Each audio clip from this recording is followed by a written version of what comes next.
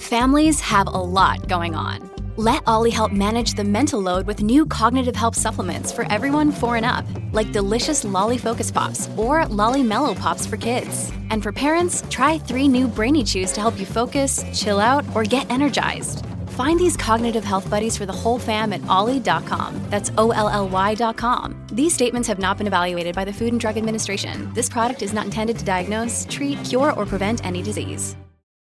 At Evernorth Health Services, we believe costs shouldn't get in the way of life-changing care, and we're doing everything in our power to make it possible. Behavioral health solutions that also keep your projections at their best? It's possible. Pharmacy benefits that benefit your bottom line? It's possible. Complex specialty care that cares about your ROI? It's possible. Because we're already doing it. All while saving businesses billions. That's Wonder made possible. Learn more at evernorth.com/wonder. Welcome to the Advisory Opinions Podcast. This is David French with Sarah Isger. And, Sarah, the Supreme Court. I actually am Charlie Brown now. I kicked once again at the football. I did all these radio interviews this morning. And I was like, it could be today, 10 a.m. Eastern.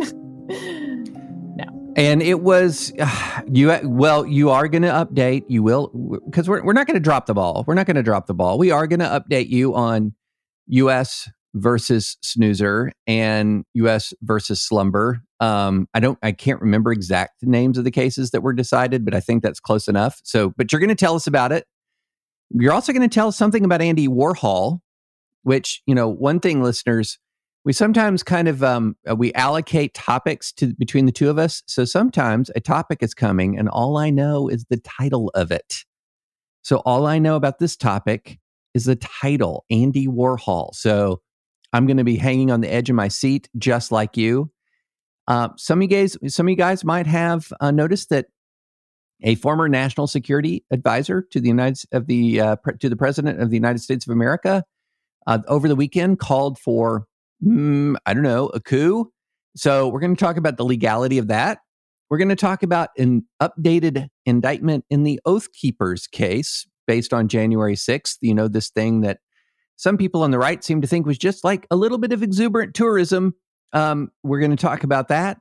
Also, an update in a case or what was at the time a potential case flowing out of the Florida Ron DeSantis social media bill. Well, guess what? Already big tech has struck back. And so we're going to take a look at the Florida lawsuit. Over the weekend, Barry Weiss, my friend, dropped a debate that I had with Chris Rufo, who is a activist, Manhattan Institute scholar who has been taking on critical race theory and has been advocating for a lot of these anti-woke bills that Sarah and I have talked about. And that debate burned up my Twitters over the weekend. And so I'm going to answer and talk about some questions that I got as a result of that debate. Here's a topic that I'm also on the edge of my seat about, Sarah. Sarah has a legal cicada update. Then we're going to answer whether or not you should defer law school if you have the chance. And then we're going to wind up with an article about, with a brief discussion of an article called Beirut on the Charles that we have mentioned before. Whew. When you say it all together, Sarah, it sounds like a lot. Action-packed, I would say. Action-packed. Do you want to start us with the SCOTUS update? I would love to. So once again, a bit disappointing today. We got 2 opinions, and on the orders list, we got a concurrence on a GVR. But let's back up a moment. Let's start big picture here. Where are we on the term and what do we have left? All right, we know we're waiting for Obamacare, the case that we thought would have already happened long, long ago and hasn't. This is the question about whether the individual mandate's constitutional and whether it's severable. Great. Then we have Fulton. This is the Philadelphia gay adoption case. That we knew would kind of come out toward the end, David. So I guess I haven't been expecting Fulton every day. And yet, we're in June now. It's time. Okay. Also, maybe in our lesser hit parades, but for us, like nerd high hit parade cases, We have Brnovich. That's the Voting Rights Act case about the provisional ballots, whether you can tell voters they have to vote in their correct precinct, for instance. We've got the angry cheerleader. Did you whoa. Did you put angry cheerleader in any kind of lesser category? No one else seems to be following the angry cheerleader case the way we are, David. Well, that's because no one else has proper perspective. I agree on the importance of this case. So. I mean, angry cheerleader for me is actually like, I am so much more excited about that than Obamacare at this point, but it's not even close. It's not remotely close. So angry cheerleader, remember, is whether a school can punish student speech that doesn't happen at the school. So, slumber party, Snapchat, etc. We also have the AFP donation case, whether a state can force donations for a private organization to disclose their donors. And then we've got that eminent domain case that we talked about, the sovereign immunity case, whether the 11th Amendment, any suit means any suit or some suits. Okay, so that's where we are. Once again, today we got none of those. So let's talk about what we did get. Now, first we got the orders list. Nothing too big. There was one case granted. It's not one we're going to talk about here. But Kavanaugh had an interesting concurrence. Do you remember Coniglia, David? This was the community caretaking exception to the Fourth Amendment where the court said, no, you can't use community caretaking as a reason to enter someone's home without a warrant. But there were all these concurrences that were like, yeah, but community caretaking is one thing. There's still exigent circumstances. There's still all sorts of other reasons you can warrantlessly enter someone's home. So this case came up and was GVR'd, meaning they granted cert, vacated it, and remanded it back to the Eighth Circuit under Coniglia for them to reconsider because the Eighth Circuit said that this passed muster under community caretaking. They're like, yeah, but now that's no longer a thing. And Kavanaugh's like, okay, but let me run you through some facts here.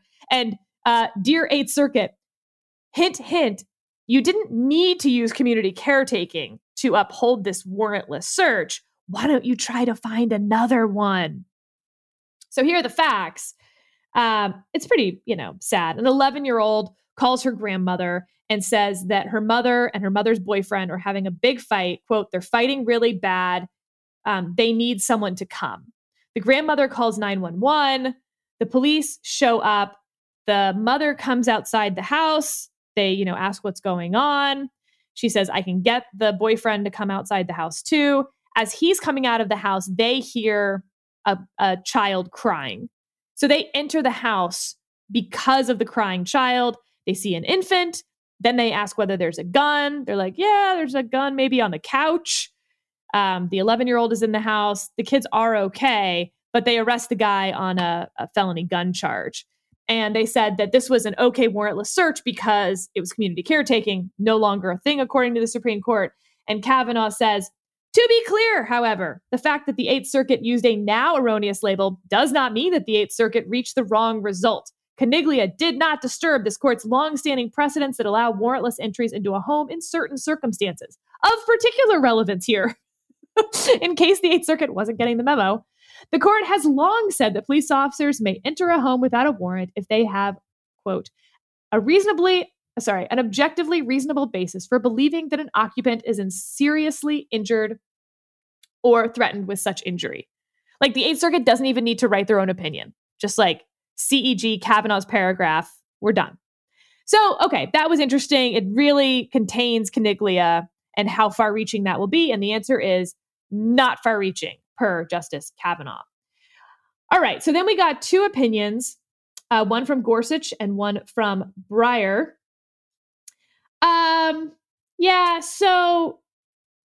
The Gorsuch one was unanimous, which was sort of interesting when I tell you the facts. The Ninth Circuit says that an immigrant who is asking for asylum and who has a fear of persecution, unless the immigration judge says that this person does not have credibility, has an adverse credibility finding, the Ninth Circuit says you have to treat everything they say as credible and true. And the Supreme Court basically just said, nah, dog, like, no way. Like No, a lack not of adverse finding does not mean that you must then treat everything they say as true. This was 2 cases. I mean, neither one particularly relevant because that was the legal finding. But basically one guy, I mean, the facts they were pretty vivid. He said, well, what his girlfriend said, who was 17, was that he locked her in his bedroom one evening, caught her trying to escape, dragged her back into the room, threatened to stab her and dump her body in a dumpster, and forced her to have sex with him. Then he beat her, leaving bruises on her back, neck, arms, and legs, stopping only when she begged for her life. When she asked to leave, he dragged her out, threw her against the stairs, and kicked her as she rolled down. The ordeal lasted nearly 24 hours. During his immigration hearing, he admitted hitting her, but, quote, not that hard, and said he was trying to protect his daughter and that she had been hitting his daughter, even though in the contemporaneous record that appeared nowhere. Well, the immigration judge said, basically, I don't believe that, but didn't say he is not credible. And so the Ninth Circuit on appeal said, oh, we have to believe his version. It doesn't matter what the police report said at the time. His version many, many years later is the one we must go with because of Ninth Circuit precedent. So the Supreme Court said, nah, dog, that's not how that's going to go. And then the other case was a Breyer opinion.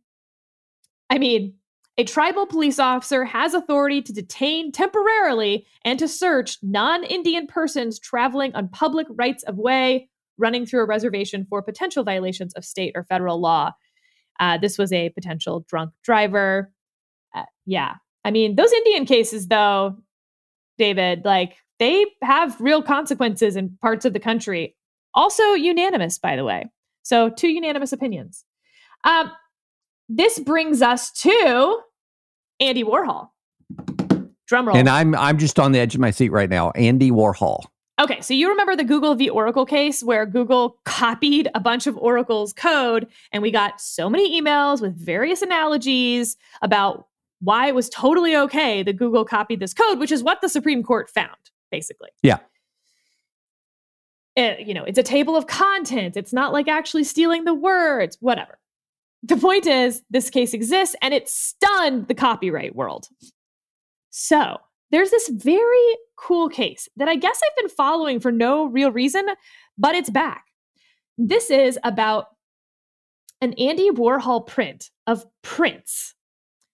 So this woman draws Prince, and I'm going to try to describe her drawing.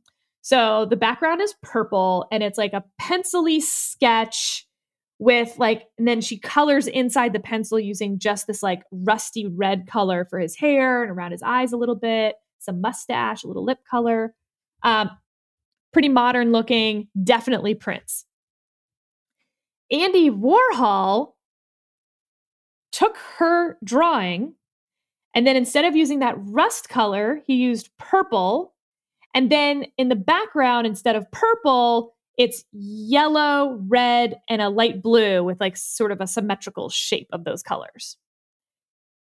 And the Third Circuit was like, yeah, no, that is not transformative in any way. That is a copyright violation.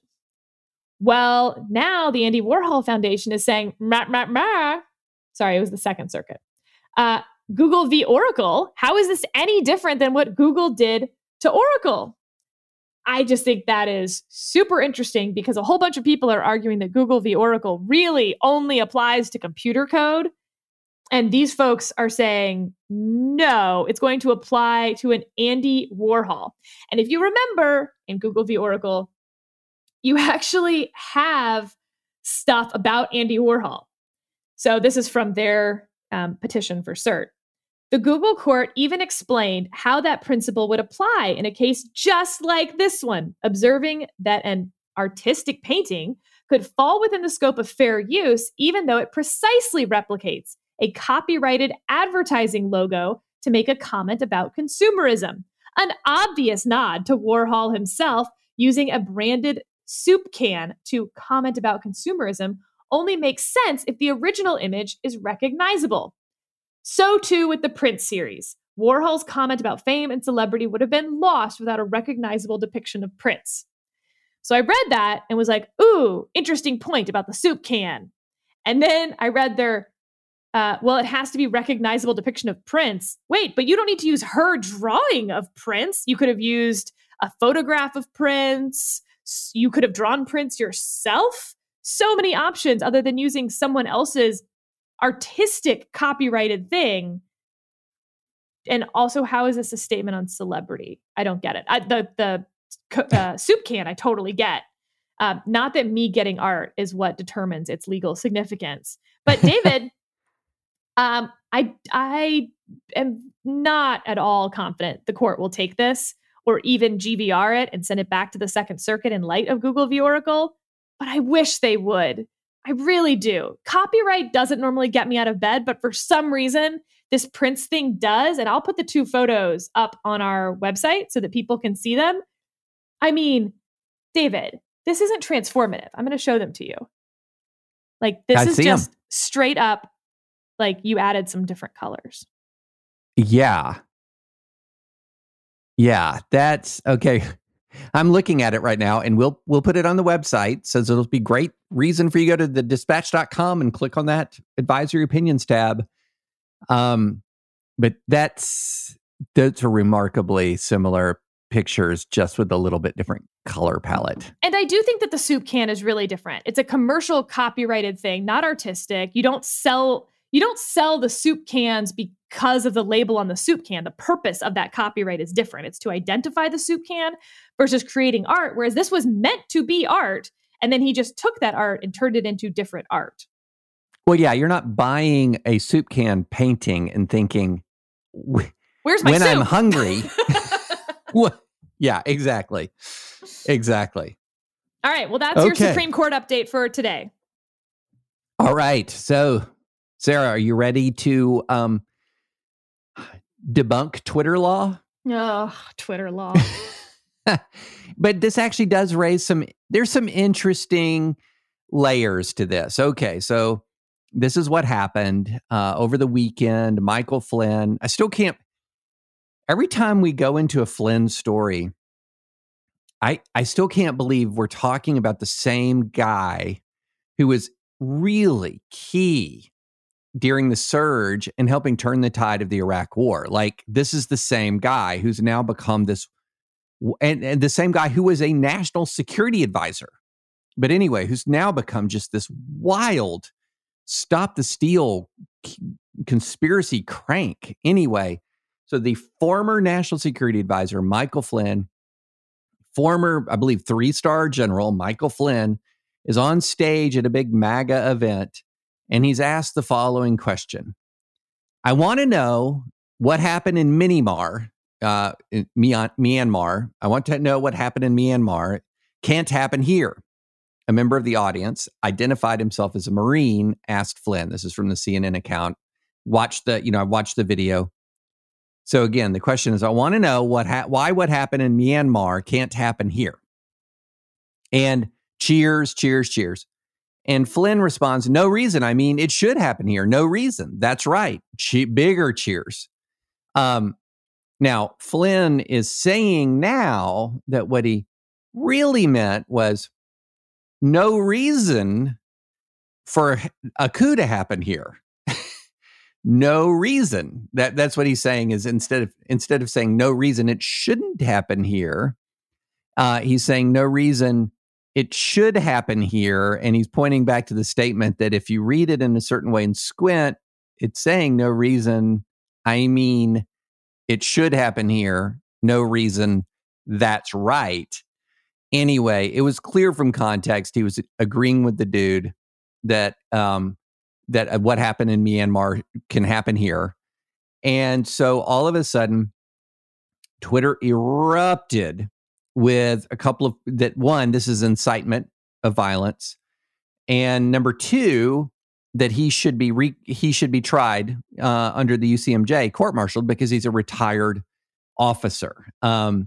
Let's deal with number one first, which is the completely easy, boring question, and then we'll deal with number two, which is interesting. So number one is, Sarah, is that incitement to violence? No, it is not. It's not even close. It's not in the ballpark. We have talked about incitement at length when we were talking about the president's comments on January 6th, which also I do not believe came particularly close to the incitement standard, but at least that was in a world in which that was an interesting conversation about the incitement standard. This isn't, except on Twitter. Right. The difference between January 6th, which I would say, you and I was thinking it was much closer to incitement than you thought. But this is so far from January 6th. I mean, January 6th, the president speaks, a number of other people speak, trial by combat, take your country, all with a lot of inflammatory rhetoric. And then immediately the mob goes and attacks. So there was whipping up the crowd goes attacks. That's about as close as you're going to get to incitement, depending on, which speaker you were analyzing, et cetera. That's getting in the neighborhood, in the ballpark. Going to a conference and just sort of saying, yeah, there should be a coup is not incitement. It is constitutionally protected. Let's be absolutely clear on this. You can advocate for the violent overthrow of the United States government. That is constitutionally protected expression. Now, you cannot incite it. You can't incite it. You can't conspire to make it happen, but you can advocate for it. It's constitutionally protected. I mean, there are even circumstances in which, there's this famous Supreme Court case in which an anti-war protester says, if I get a rifle when they draft me, first thing I'm going to do is shoot President Johnson. Constitutionally protected. There are all kinds of people all around this country who are right now arguing that the United States of America should be violently overthrown, and nothing happens to them because it's constitutionally protected. I remember when I was being interviewed before I taught at Cornell Law School, we're driving to a restaurant to meet the rest of the department, and driving there, and we passed by this like little out of the way house that is just surrounded by cars, like so many cars. And I looked at it and I said, wonder what's going on there. And without skipping a beat, the chair of the department said, oh, that's an old revolutionary cell. It's like, what? From the 60s, they just never gave up. So they can sit there and talk about overthrowing the government. It's still constitutionally protected. So that wasn't close. Now, here's the interesting thing, Sarah, which raised an interesting discussion. Can Flynn, who's a retired officer, be court-martialed if he did violate criminal law? Technically, yeah. Technically, yes.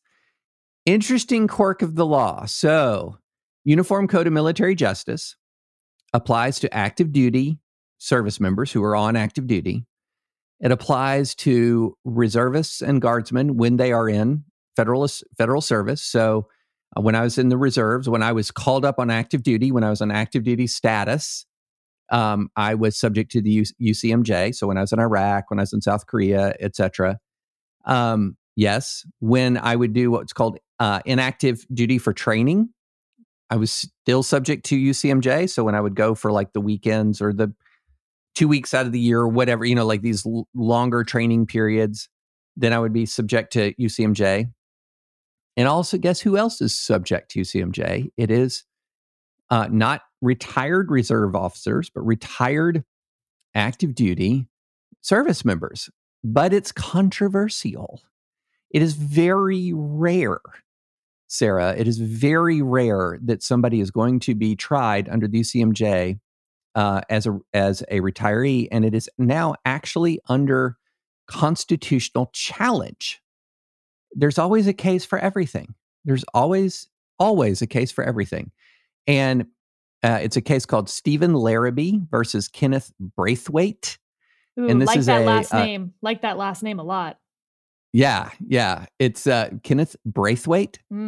And this is a case, Richard Leon from the DC, from the United States District Court for the District of Columbia. And here's the key part of his opinion. Indeed, under the current regime, a retired member of the Army and an inactive member of the Army Reserve who get into a bar brawl could face two entirely different systems of justice. The Army retiree could be hauled before a court-martial and tried by a military judge and active military officers. whereas the Army reservist would be entitled to indictment by grand jury and trial by a civilian jury of his peers overseen by an impartial judge. Please. Literally, it says, please, exclamation point. I don't know if I've seen too many please, exclamation points in court opinions before. So keep an eye on that case. It's on appeal to the D.C. Circuit. Stephen Vladeck is one of Larrabee's attorneys. Stephen Vladeck, he's a law professor at University of Texas. Good Twitter follow. Great Twitter follow. Yeah. So very interesting case, Sarah. Judges don't like absurd outcomes. No. We should add that to our list of like bad facts make bad law. Like absurd outcomes make for tough going, even if everything else is on your side. And that's an absurd outcome. I remember I used to live next door to an old Tennessee trial court judge who had stories, Sarah, who had stories. I promise you, one of the most entertaining things you can ever do in life is have dinner with an retired rural Southern trial judge. And I remember he swore in one of the attorneys who worked for me at ADF into the Tennessee bar. And he said to him, he pulled him aside afterwards. He said, I just want you to know, sometimes there's the law and sometimes there's what's right. I was thinking, you're right. But I'm a little uncomfortable with what you just said, Judge. But yeah, judges do not like absurd outcomes. All right. Hey, David. Yes? Can I in real time do a little fact checking on myself? Oh, fact check away. So, you know, when I was listing the Supreme Court cases that we still had outstanding, I missed 3. Oh. I missed 3 that like we really do care about. Okay. So now they're going to get special love and attention from me, like that kid you leave at the gas station accidentally. We forgot the Cedar Point Nursery, the union's case, where the government the union representatives need access to the facility. That law, that's a big one that I'm really excited about. Second, and I can't believe I forgot this one, the NCAA case, David. Yeah. College athletics. Oh my goodness. Totally What's forgot wrong that. with us? Huge. And then that warrantless entry where the police officer sticks his foot as the garage door is closing after the slowest, shortest, high-speed chase. And the guy pulls into his own garage. And whether that counts as exigent circumstances when it was just a misdemeanor violation to enter his home. So yeah, 3 cases. Okay, you're now my favorite children. We'll never leave you at the gas station again. We're so sorry. And one other thing, you mentioned email. And do we need to at least acknowledge the hurricane of email that we received over, okay, I'm going to blow up the pronunciation again. Oh. Sine DA? No. Oh, God, David. I don't even know. Okay, folks. So many of you are emailing me about Latin, that my sine die pronunciation was not proper Latin. I never claimed it was proper Latin. I claimed it was Texan.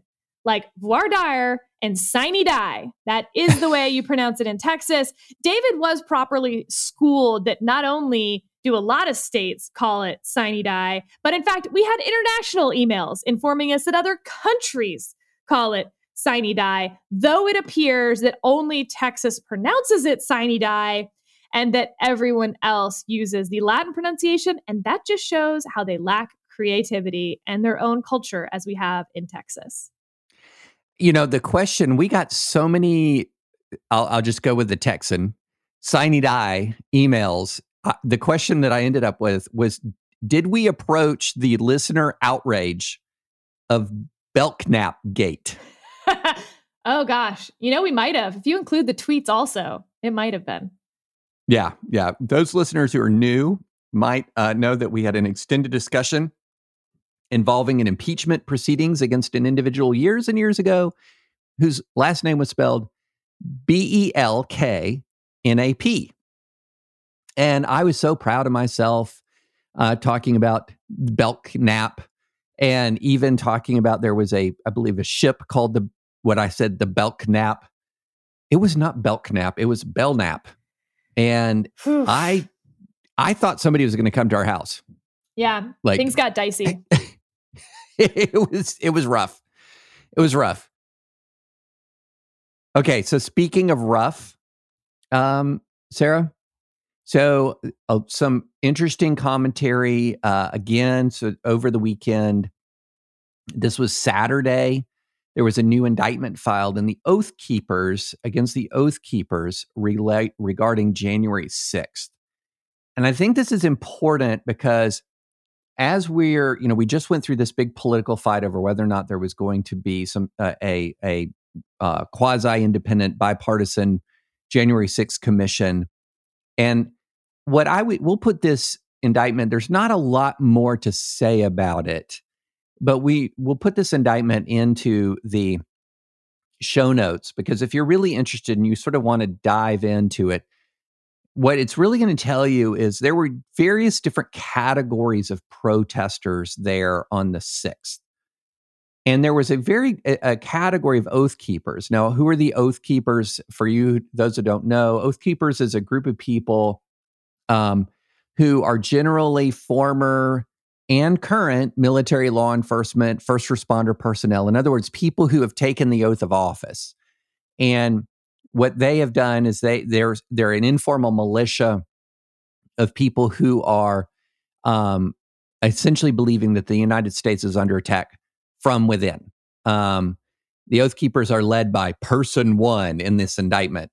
But and so essentially what's happening is you have the Oath Keepers militia. The Oath Keepers are a lot of people who have military training, have military experience, who have law enforcement experience.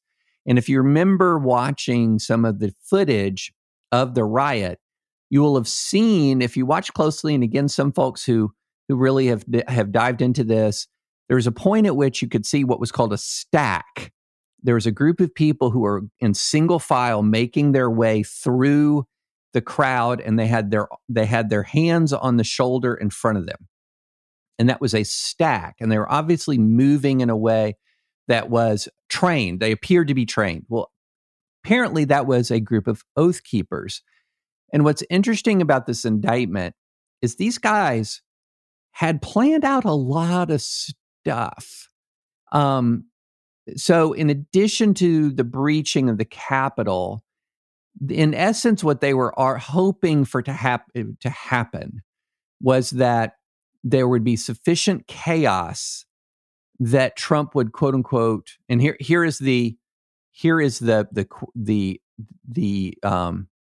key post from January 4th, 2 days before. As we have done on all recent DC ops, we'll also have a very well-armed and equipped QRF teams on standby outside DC. Now, what's a QRF? QRF is military lingo for quick reaction force. We have well-armed and equipped QRF teams on standby outside DC in the event of a worst-case scenario where the president calls us up as part of the militia to assist him inside DC. We don't expect a need for him to call on us for that at this time, but we stand ready if he does. And we also stand ready to answer the call to serve as militia anytime in the future, anywhere in our nation, if he does invoke the Insurrection Act. There was a segment of Americans, Sarah, who were pretty convinced by this point that the Insurrection Act was coming and that they were going to be a part of the effort to keep Trump in office by armed force if necessary.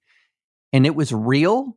These people existed, and some of them were there on January 6th. And I think reading this indictment is a nice antidote if you're ever tempted to think, well, this was just sort of like it just got out of control. I mean, it wasn't really a big deal. People walked in and they were kind of surprised, just as surprised to be in there. They were surprised to be able to be in there.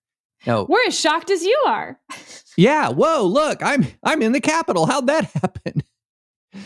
And the indictment contains an awful lot of quotes from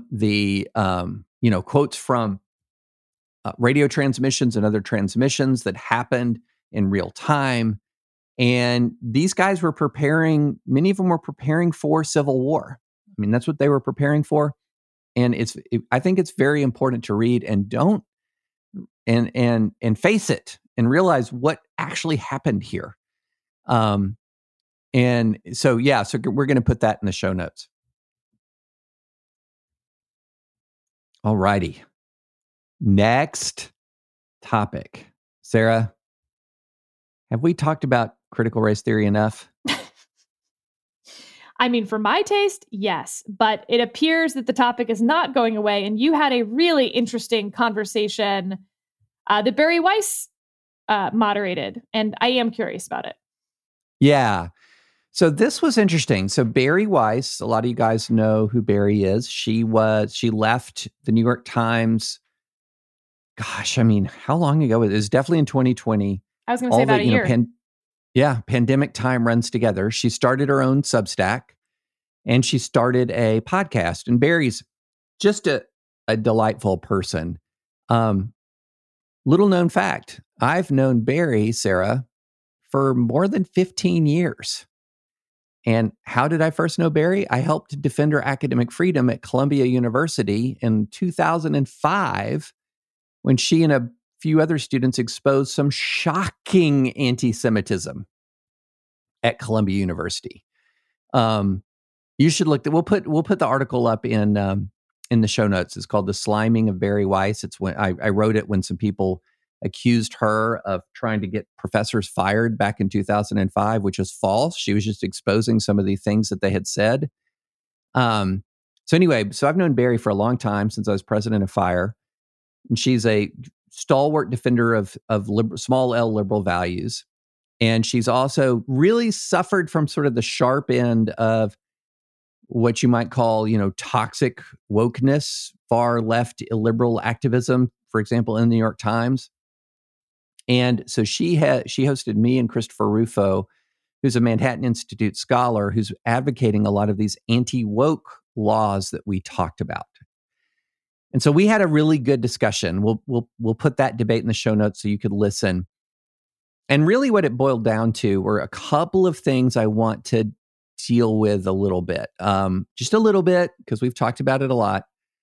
One is several people asked me, well, don't these anti-woke laws just mirror the civil rights statutes? In other words, doesn't teaching of critical race theory violate civil rights statutes that prohibit discrimination on the basis of race, on the basis of sex, etc.? Title VI in education, race in education, Title IX, sex in education, Title VII, race, sex in employment. And the answer is some of those parts of the statute, yes. Some parts of the statute, definitely no. Definitely no. And that what I was trying to get across was that in the effort to deal with ideas that people disliked, and many of these ideas people dislike for really good reasons, a lot of red state legislatures are in effect passing speech codes. They're passing speech codes. They're passing laws that sweep broader than civil rights laws. They sweep broader than the First Amendment. And when they are applying to colleges, when they're applying to grant-making entity or to state grants, they're flatly unconstitutional. When they apply to secondary school, K through 12 education, they might be constitutional, although it's not super clear, but in many ways they're a bad idea. And what I wanted to ask you this, Sarah, in your experience in high school, did teachers share their opinions? I might be the wrong person to ask this question to, David. No, you're the right person. Because I bet you triggered them sharing their opinions. I think that I inspire people in authority to say things that they shouldn't say. I I had a government teacher my senior year who actually, I mean, I guess maybe this is good, maybe it's bad. I don't know. Asked me to step outside in the hallway and said, forgive the language, folks. Just because some teacher slaps you on the ass doesn't mean you should go and get him fired. And I was like, what is this conversation happening? So I told her, I mean, right, I was actually somehow that was pluckier. A her. Yeah, it was a her. I was pluckier. She was the head of the union for the school. I was pluckier at 16 than I even am now, which is a little hard to imagine, perhaps, for some of you. And so with all of my little 16-year-old self, I said, frankly, you clearly have no clue what you're talking about right now. And if it's all the same to you, I'd just as soon go back to sitting in your class and not learning anything. I know this will come as a shock, David, but the result of that semester was that she gave me an 89.4, which was enough to keep me out of the top 10% of my high school, which means in Texas that it would be very, very difficult for you to be accepted to any state school in the state.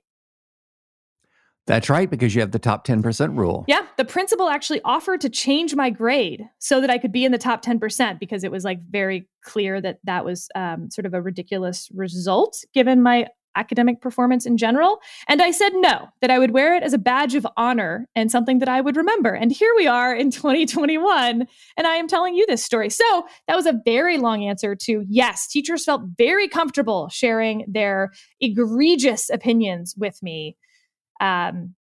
So yeah, I got a lot of opinions from teachers. Well, let's move it from the egregious to the conventional. One of the more conventional opinions was a teacher who told me that if you attended his Tuesday night Bible study, that you didn't have to turn in your homework on Wednesday. That was just accepted. Everyone thought that was okay. So then each Wednesday, he would give me a 0 on my homework and I would throw the paper on the floor. Man, why didn't we go to high school together? I was clearly a real fun girl. Oh my goodness. Okay, so we're still not quite getting at what I'm asking. No, sorry. No, not quite.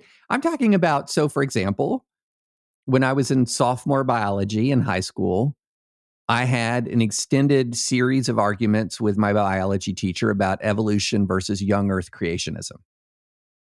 So she took the young earth creationist. So this is public school.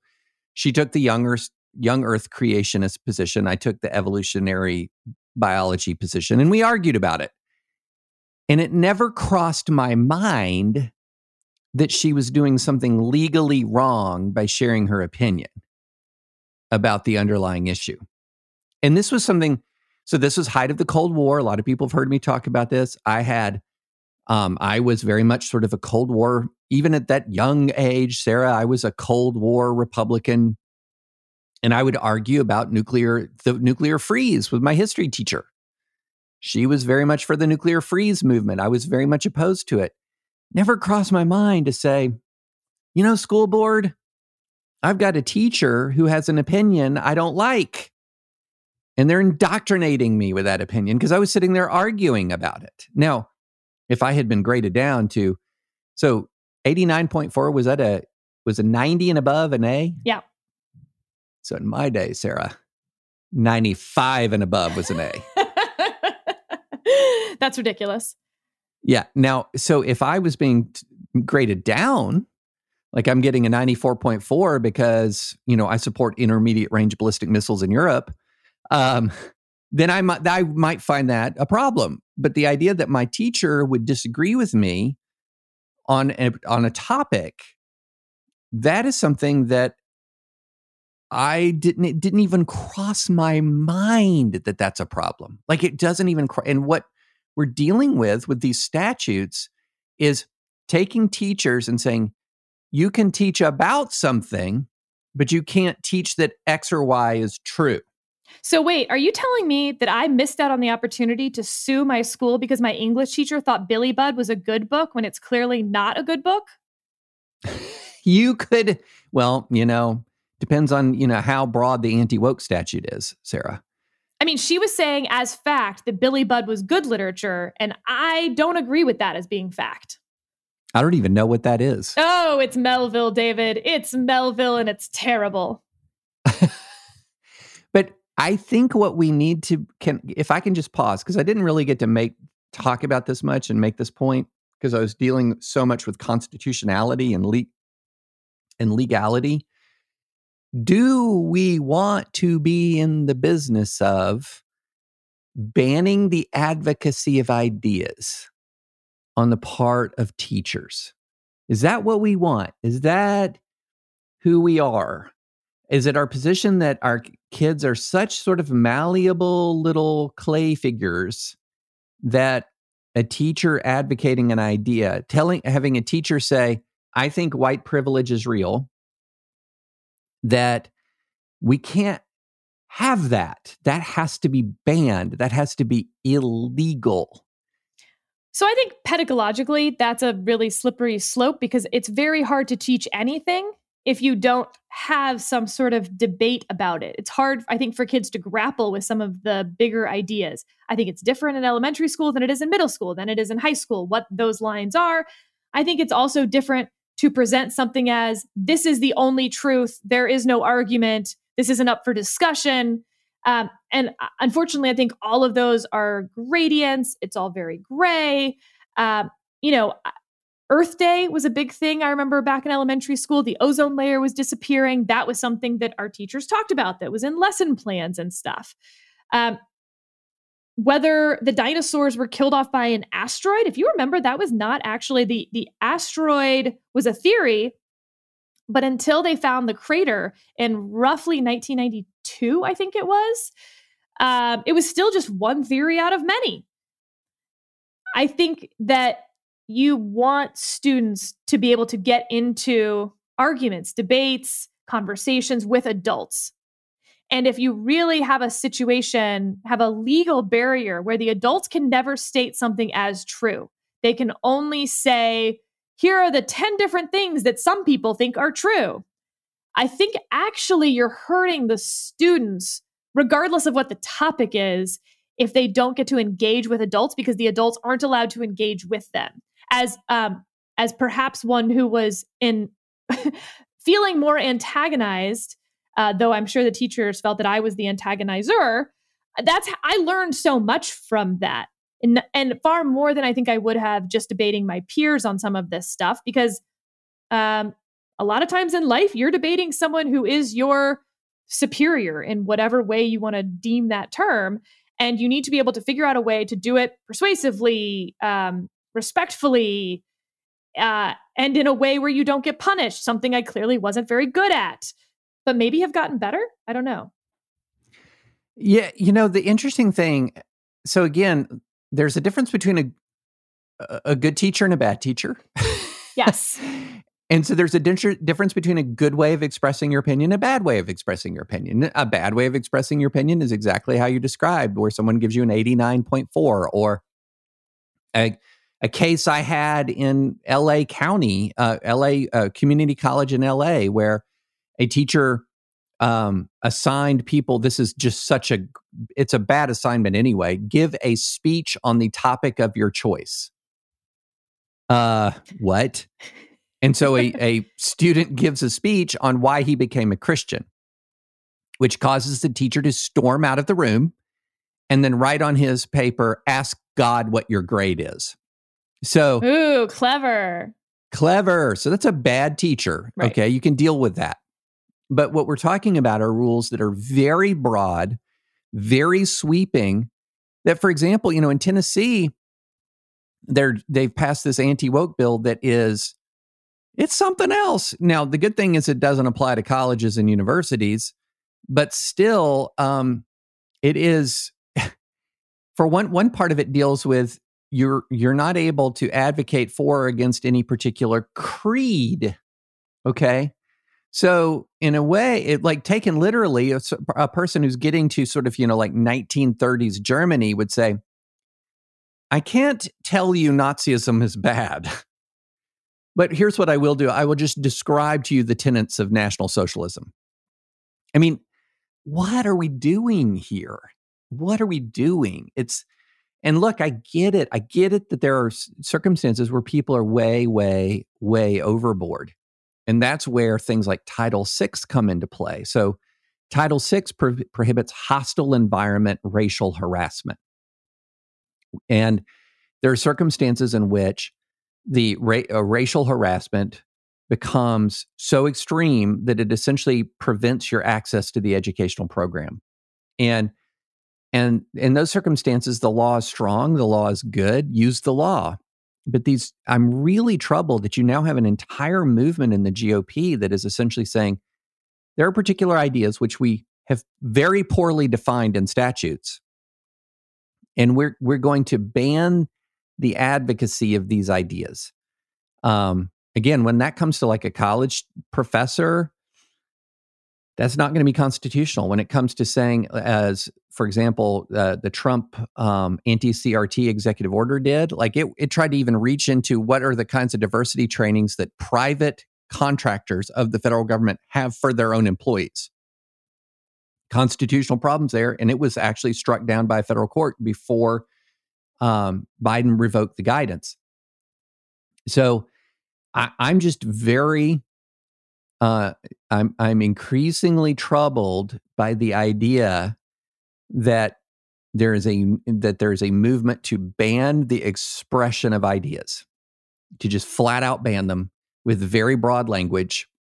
And thinking back to my K through 12 education, a lot of the most valuable interactions I had were with teachers who advocated a position and I advocated the opposite.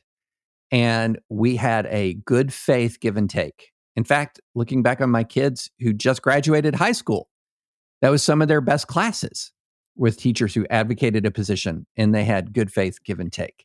It is hard to legislate good teaching. That's the problem. Yeah, that's true. That's absolutely true. I just want to defend myself, by the way. I did get a 5 on the government AP exam. I'm worried that people are listening and thinking maybe she just deserved that 89.4. I just want to advocate for myself that I don't think I did. That's 5. That's 5 for those who don't know. That's the best score. In fact, David, I got a 5 on every AP exam and did not get an A in any of those classes, except for chemistry because the teacher changed my grade because of my AP exam. Nice. So that, by the way, was a great teacher, not because she gave me an A. That was the least amazing part of her by far. But it was chemistry, and talk about a fabulous teacher with a subject that nobody particularly wants to learn, AP chemistry. And she found a way of teaching you how to learn. And the topic just happened to be chemistry. And, for every different type of student, she would find that person's internal incentives to get them to perform their best. And so it doesn't matter, in theory, what topics are being taught in a classroom. When you have a good teacher, they're going to be teaching learning. And when it's a bad teacher, it also won't matter.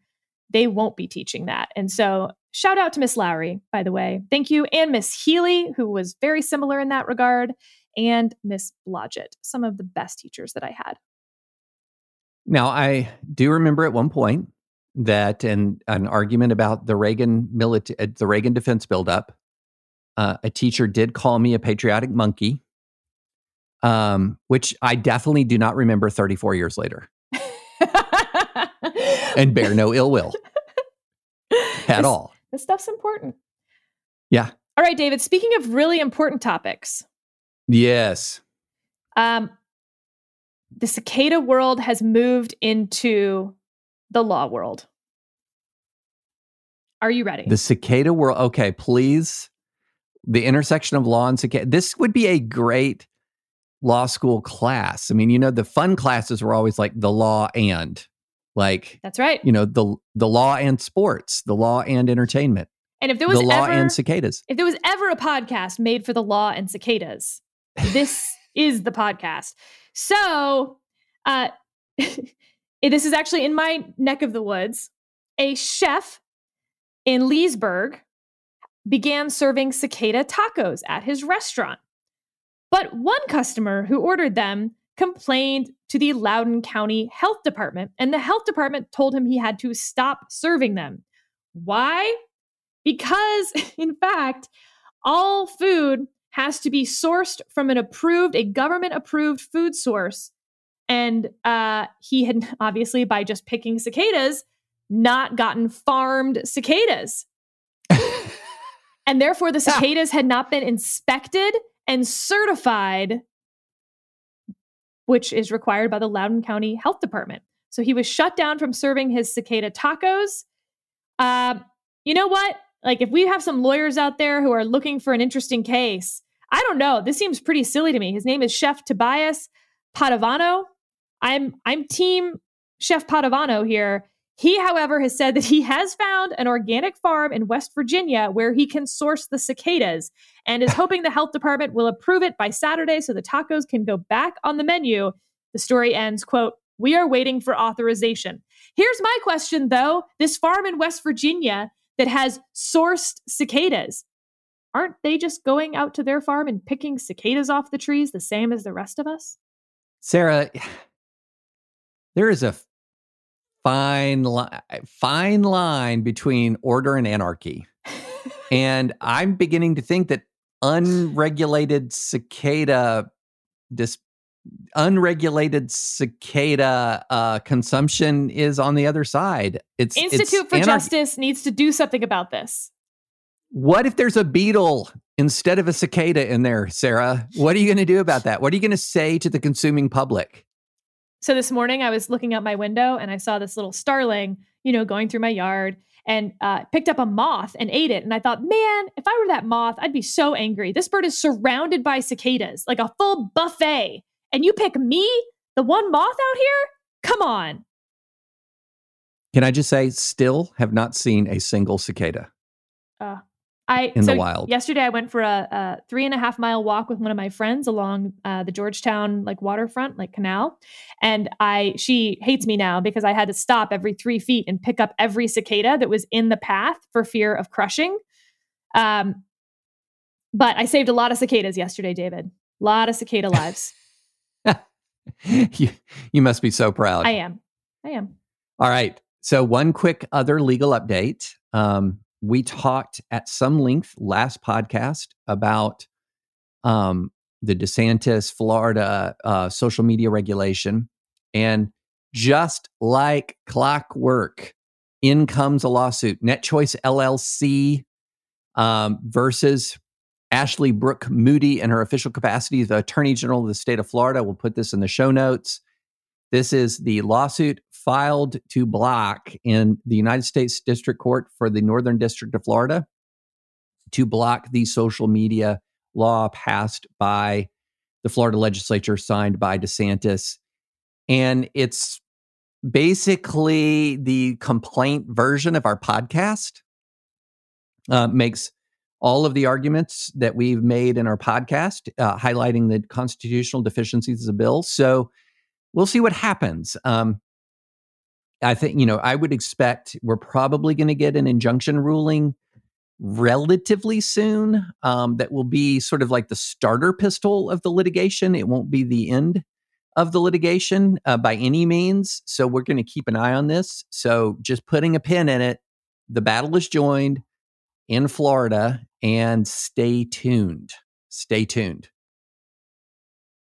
All right, last one, David. We've done a lot of law school student email mailbag, but this one was a little different, and I wanted to get your take on it. Okay. This person was accepted to a top-tier law school, paid their deposit, but last week, meaning now a couple weeks ago, the school sent out a mass email indicating they had accidentally over-enrolled for the class of 2024, owing to the ahistorical nature of this cycle. They offered 3 options. 1, continue as normal, understanding that the class will be 25 to 35% larger than normal. 2, sign a non-binding deferral form. You keep your seat and your scholarship for the class of 2025, but you're free to apply to other schools. 3, sign a binding deferral form. You can't apply to any other schools, but whatever your scholarship is goes up by $5,000. What should this student pick? He has a job. He's happy in his job, not too happy, he says, but he could do it for another year, no problem. What should he do?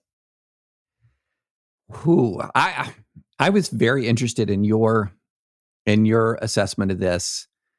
Okay, I would just go, but I would be wrong. Whoa! Okay. What? Yeah, so I know myself well enough to know that if I've got something that it's on my to-do list, like I need to go to law school, like I should go to law. I'm going to law school. My goal is to go to law school. I want to go to law school. The idea of saying, well, you're going to wait a year when I can go now would be intolerable to me. I would just go. However, I do think that deferring my experience of law school, knowing what I now know about law school, is that I think a lot of the students that waited a little bit of time, who did defer, who were a little bit patient, they actually handled law school better as a general rule. They had ingrained work habits that were non-academic, that were not purely, their life experience wasn't purely academic. And in my experience, they were more chill about the whole thing. They had it channeled. They looked at it as a job, much less than as how I experienced it, particularly the first semester, of like a super shock of an escalation of schooling, unlike anything I'd ever experienced. So I don't know. I don't think there's really a right or a wrong answer, to the extent that I would say, how are you going to set yourself up to succeed in law school better? I think getting a little bit more real world experience under your belt before you go into law school is probably good. But, I would have heard that experience and heard that perspective and said, yeah, but I just want to go ahead and become a lawyer. Okay, I'm going. So I found it surprising that they only offered $5,000 not to apply to other schools. Interestingly, look, this is a top tier law school. There aren't a lot of schools above it. But nevertheless, the $5,000 is so small compared to the overall amount that you're going to spend to go to law school. I do not think that should factor into your decision. So I would collapse. That's a no-go. Collapse categories 2 and 3. You're either defer, apply elsewhere if you want, or defer, don't apply elsewhere if you want, or you go. So let's start with that. But then that's interesting, David, because I think you are right that if you've had a career before law school, you're both better equipped to handle law school. I think you're also a better lawyer, usually. Yeah. At least in the short term. You just have more life experience. You bring some other perspective to your cases. You're just older. However, the career of legal does not reward that. You don't move ahead faster in your law firm. The vast majority of them are lockstep. And so you start as a first-year associate with that 24-year-old, whether you're 24 or 34, if you just graduated law school. It's why a lot of people who do have previous careers are going to go to boutique law firms, ones that aren't lockstep, so that their previous experience can be rewarded. But if you're going to a top-tier law school, you plan to go to a top-tier law firm, there's not a whole lot of benefit to becoming great at your other career, because you're going to start at the same place as a 24-year-old, which is very frustrating. So I took time off, David, not a ton, but some.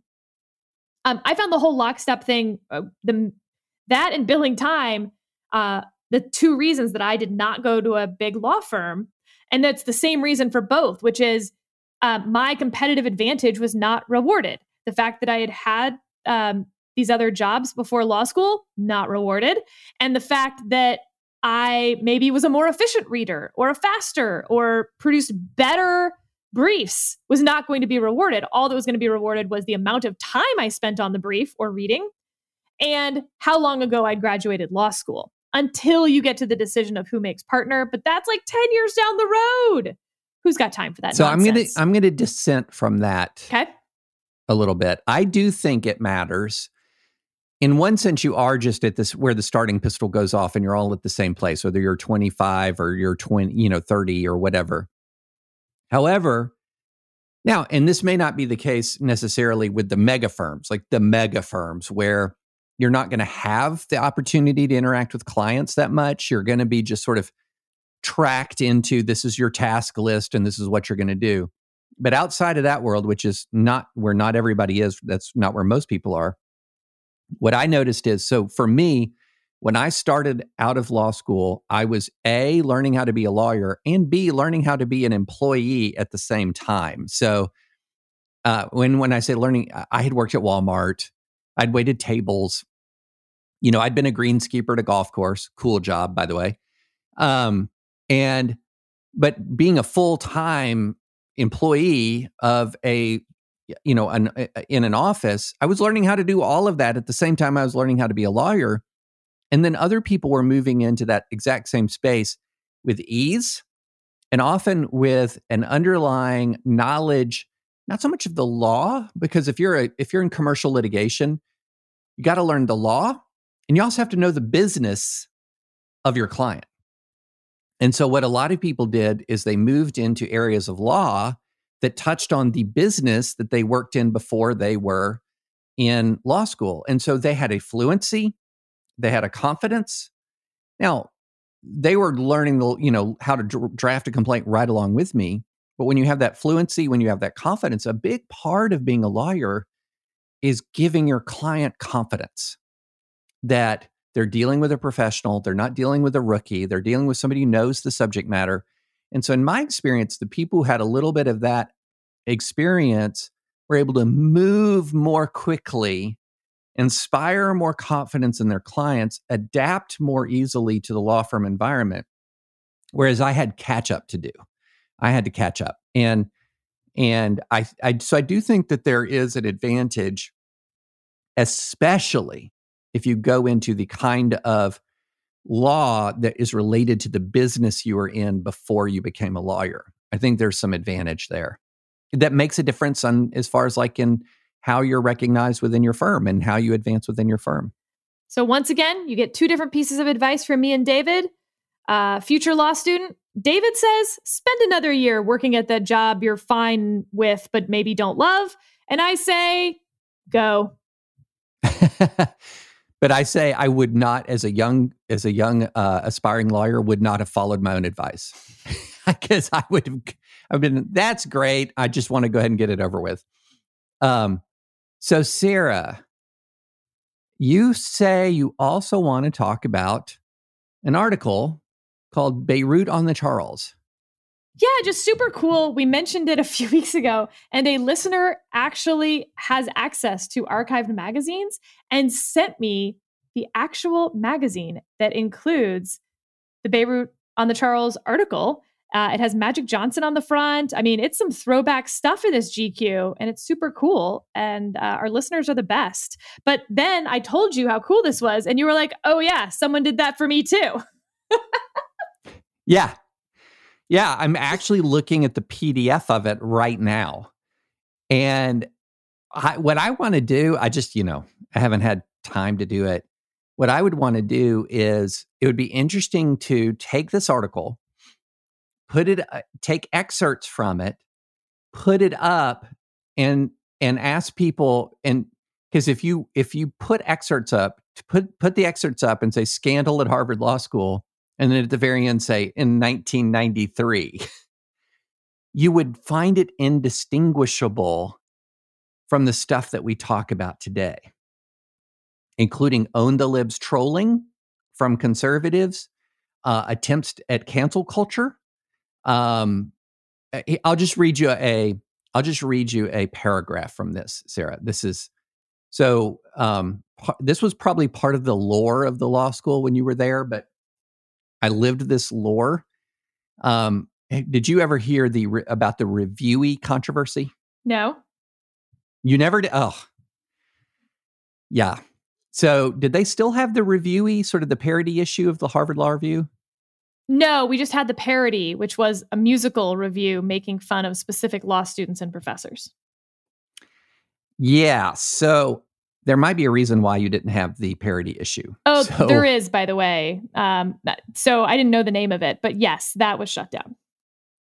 Yeah. So there's a parody issue so there was a terrible incident that happened before I got there. And that is a professor of a different law school who was married to a Harvard law professor was murdered.